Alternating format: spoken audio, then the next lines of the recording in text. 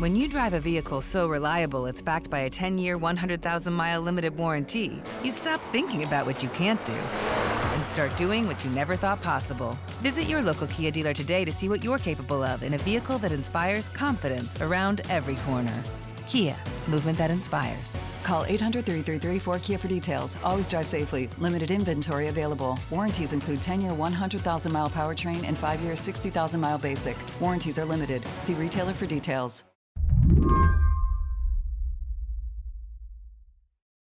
This week, I like to think that Washington, D.C. has that back-to-school feeling. Senators and members of Congress heading back to the Capitol, getting ready to do the people's work. Slate's Jim Newell, he is here to burst my bubble.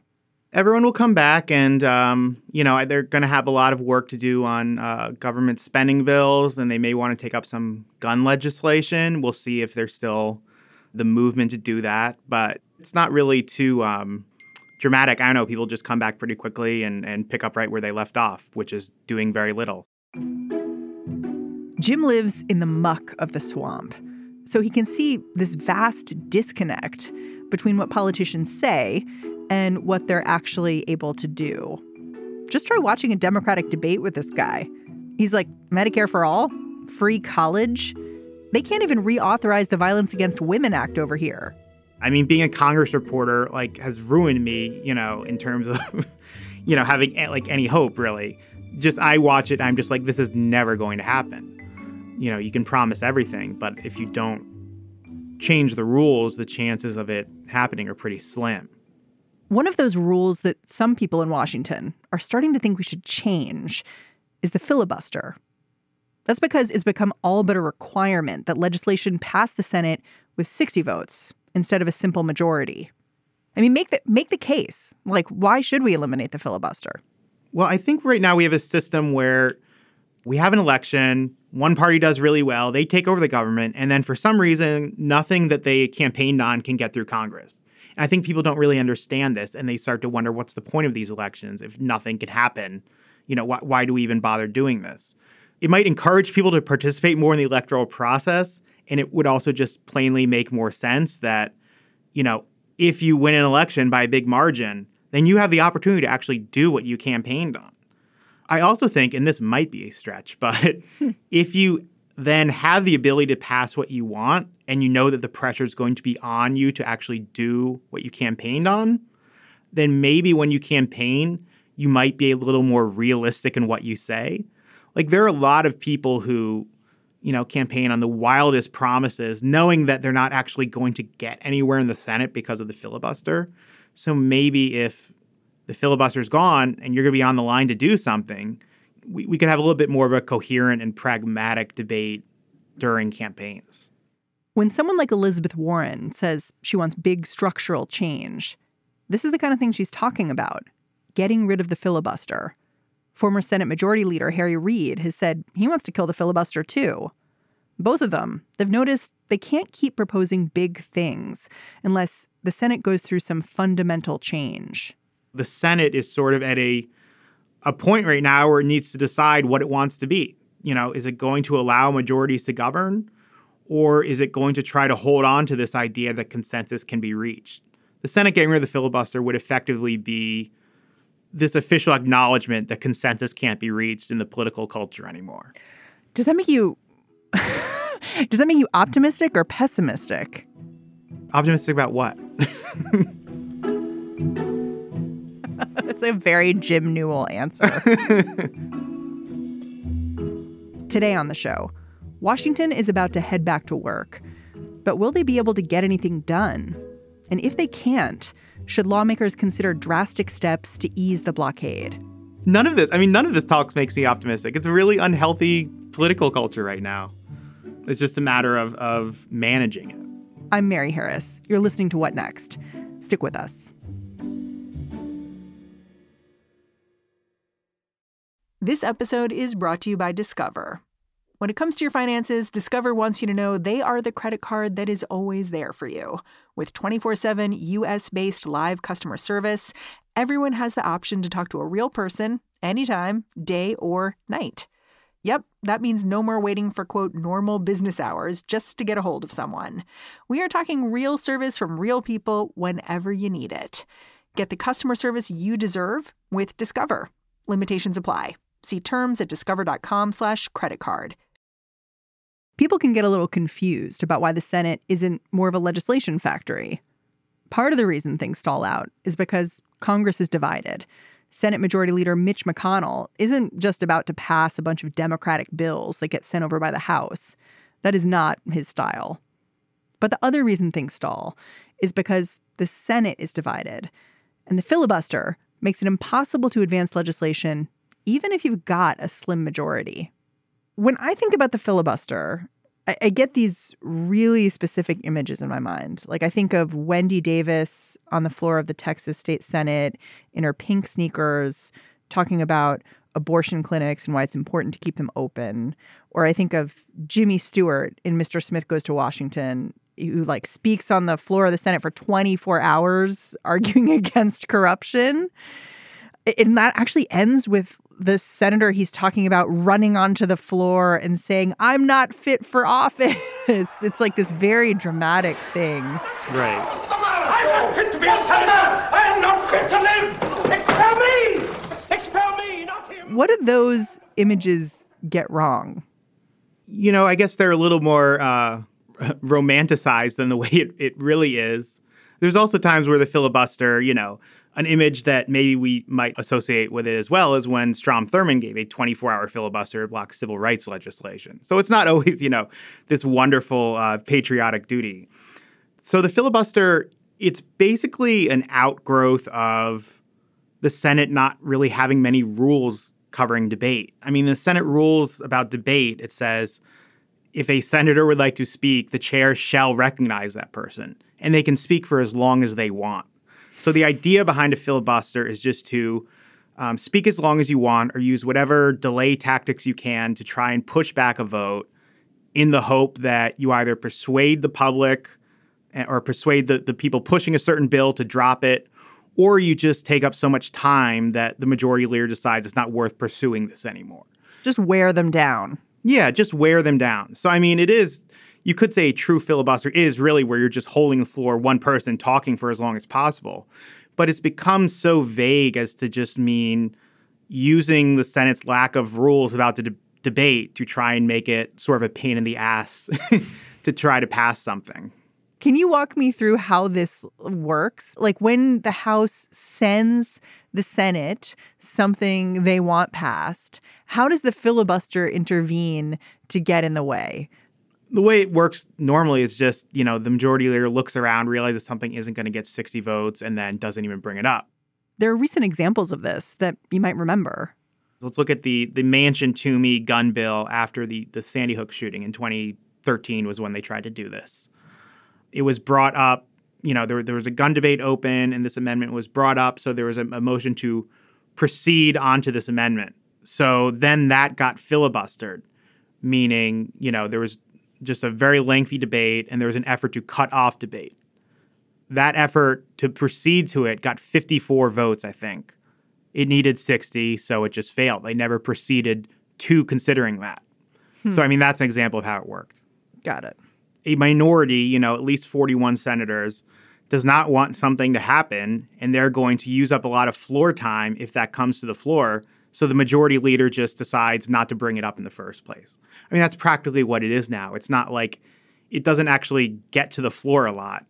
It's just Mitch McConnell knowing that this is going to be blocked by the minority and they're going to take up too much time, and he'd rather do something else during that time, so he doesn't bring it up.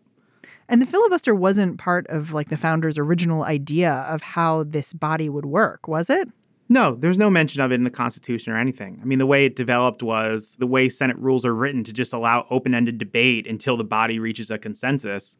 I mean, that was obviously being exploited in the form of filibusters. So around World War I, they finally introduced what's called the cloture rule, which allows debate to be cut off. They, of course, because it's the Senate, have to use a word like cloture. You know, they can't use closure or ending debate.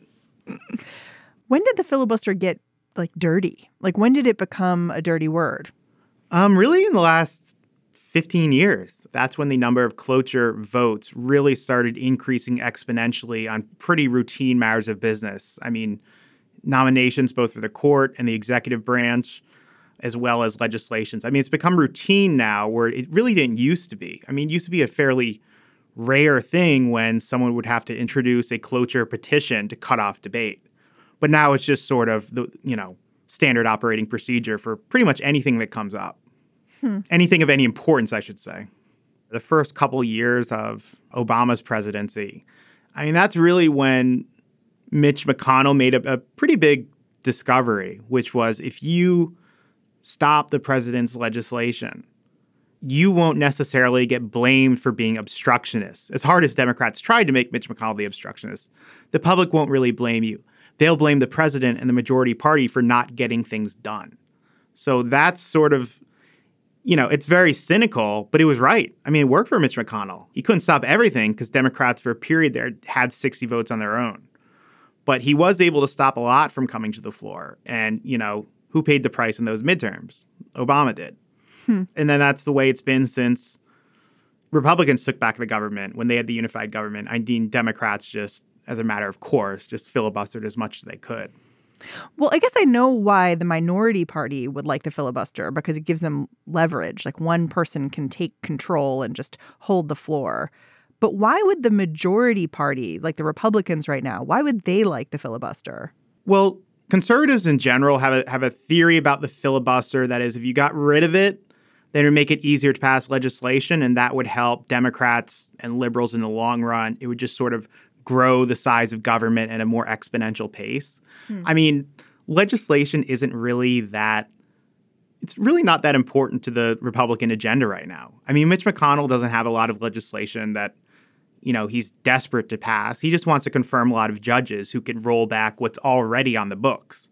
Whereas Democrats, if they win the presidency, I mean, they really do need legislation to get most of their agenda through. They can't do everything through executive order. So Republicans, they feel in the long run that getting rid of the filibuster, having a majority-only body would just grow government. That's so interesting. I hadn't even thought about it that way. What would it take to eliminate the filibuster? 50 votes. Kind of ironic. Yeah. It's a bit of a loophole.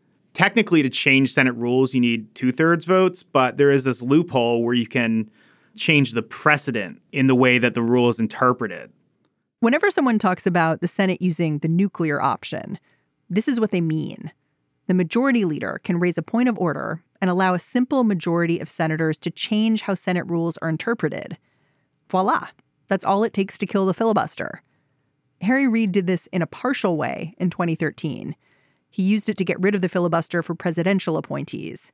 It was a way to get a bunch of Obama judicial picks confirmed. Right. And the Democrats were fine with that until Trump became president. Yeah. And then the sort of lack of filibuster, it meant judges were being approved who they weren't especially fond of. Like if you look at Brett Kavanaugh, for instance, sailing through. So what does that experiment say to you?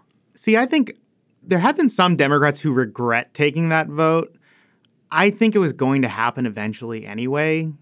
Mitch McConnell really was blocking a lot of judges for no particularly good reason. And I think it was necessary just after years of obstruction, not being able to get many judges through. He was able to finally get a lot of his appointees through. I mean, you're saying the Democrats basically had no choice. They weren't going to get anything done if they didn't eliminate the filibuster for judicial appointees. Yeah, I mean, they were going to leave a ton of vacancies, and they were thinking at the time, too, the courts are very important to Republicans. Next time they have unified power, they're just going to eliminate this filibuster and pack the courts as much as they want. You look at the national environment, and it's so polarized, and there's so much pressure on each side to sort of top the other, that it's become, looking at every possible permutation of the filibuster, you just have to think, like, is there any chance that they won't change it next time?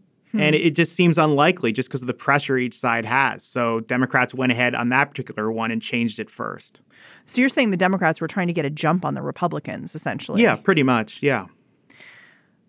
But at the same time, it set us up for where we are now, which is, tons of Republican judges going through. And if you're a progressive, you may have your head in your hands about that. I think it also sort of shows how once you eliminate this rule, you eliminate it for everyone. And you're basically increasing the volatility. You are increasing the volatility, but I think there's a feeling among senators that in terms of appointments and the filibusters on that, it's not as dramatic a step as doing it for legislation, which would really be a whole other category of change to the government. I mean, if we didn't have a legislative filibuster right now, we'd probably have a wall, right? We'd have a wall, and we'd have a wall, and their Planned Parenthood might no longer get any federal funding, and the government could be slashed in half. I mean, all of these just extravagant wish list items that at the moment Congress laughs off because they know that they're going to have to reach a bipartisan deal because of the filibuster. It's sort of Democrats' leverage. Now imagine they don't have the filibuster. Then you look at that insane Trump budget, and that's all in play. Like he can do all of that if Republicans had both the House and the Senate and they were able to get their majorities united, they can do whatever they want. Then again, if they know that they can do whatever they want, maybe they don't overpromise quite as much because they don't want to live with the consequences of actually getting done something that they've pitched. Right, because right now it involves this hardcore negotiation where the Republicans come in hard with a budget that the Democrats balk at, and the Democrats come in hard with Medicare for all or whatever other Green New Deal proposal they're putting out there. And this might force them to propose something realistic. Something they're prepared to live with being signed into law, rather than something that just gets a quick cheer at a rally or something. Jim Newell, thank you so much for joining me. Yeah, thank you. Jim Newell covers politics for Slate. All right, that's the show. What Next is produced by Mary Wilson and Jason DeLeon. It is hosted by me, Mary Harris, and we are all so psyched to be back from vacation. Talk to you tomorrow.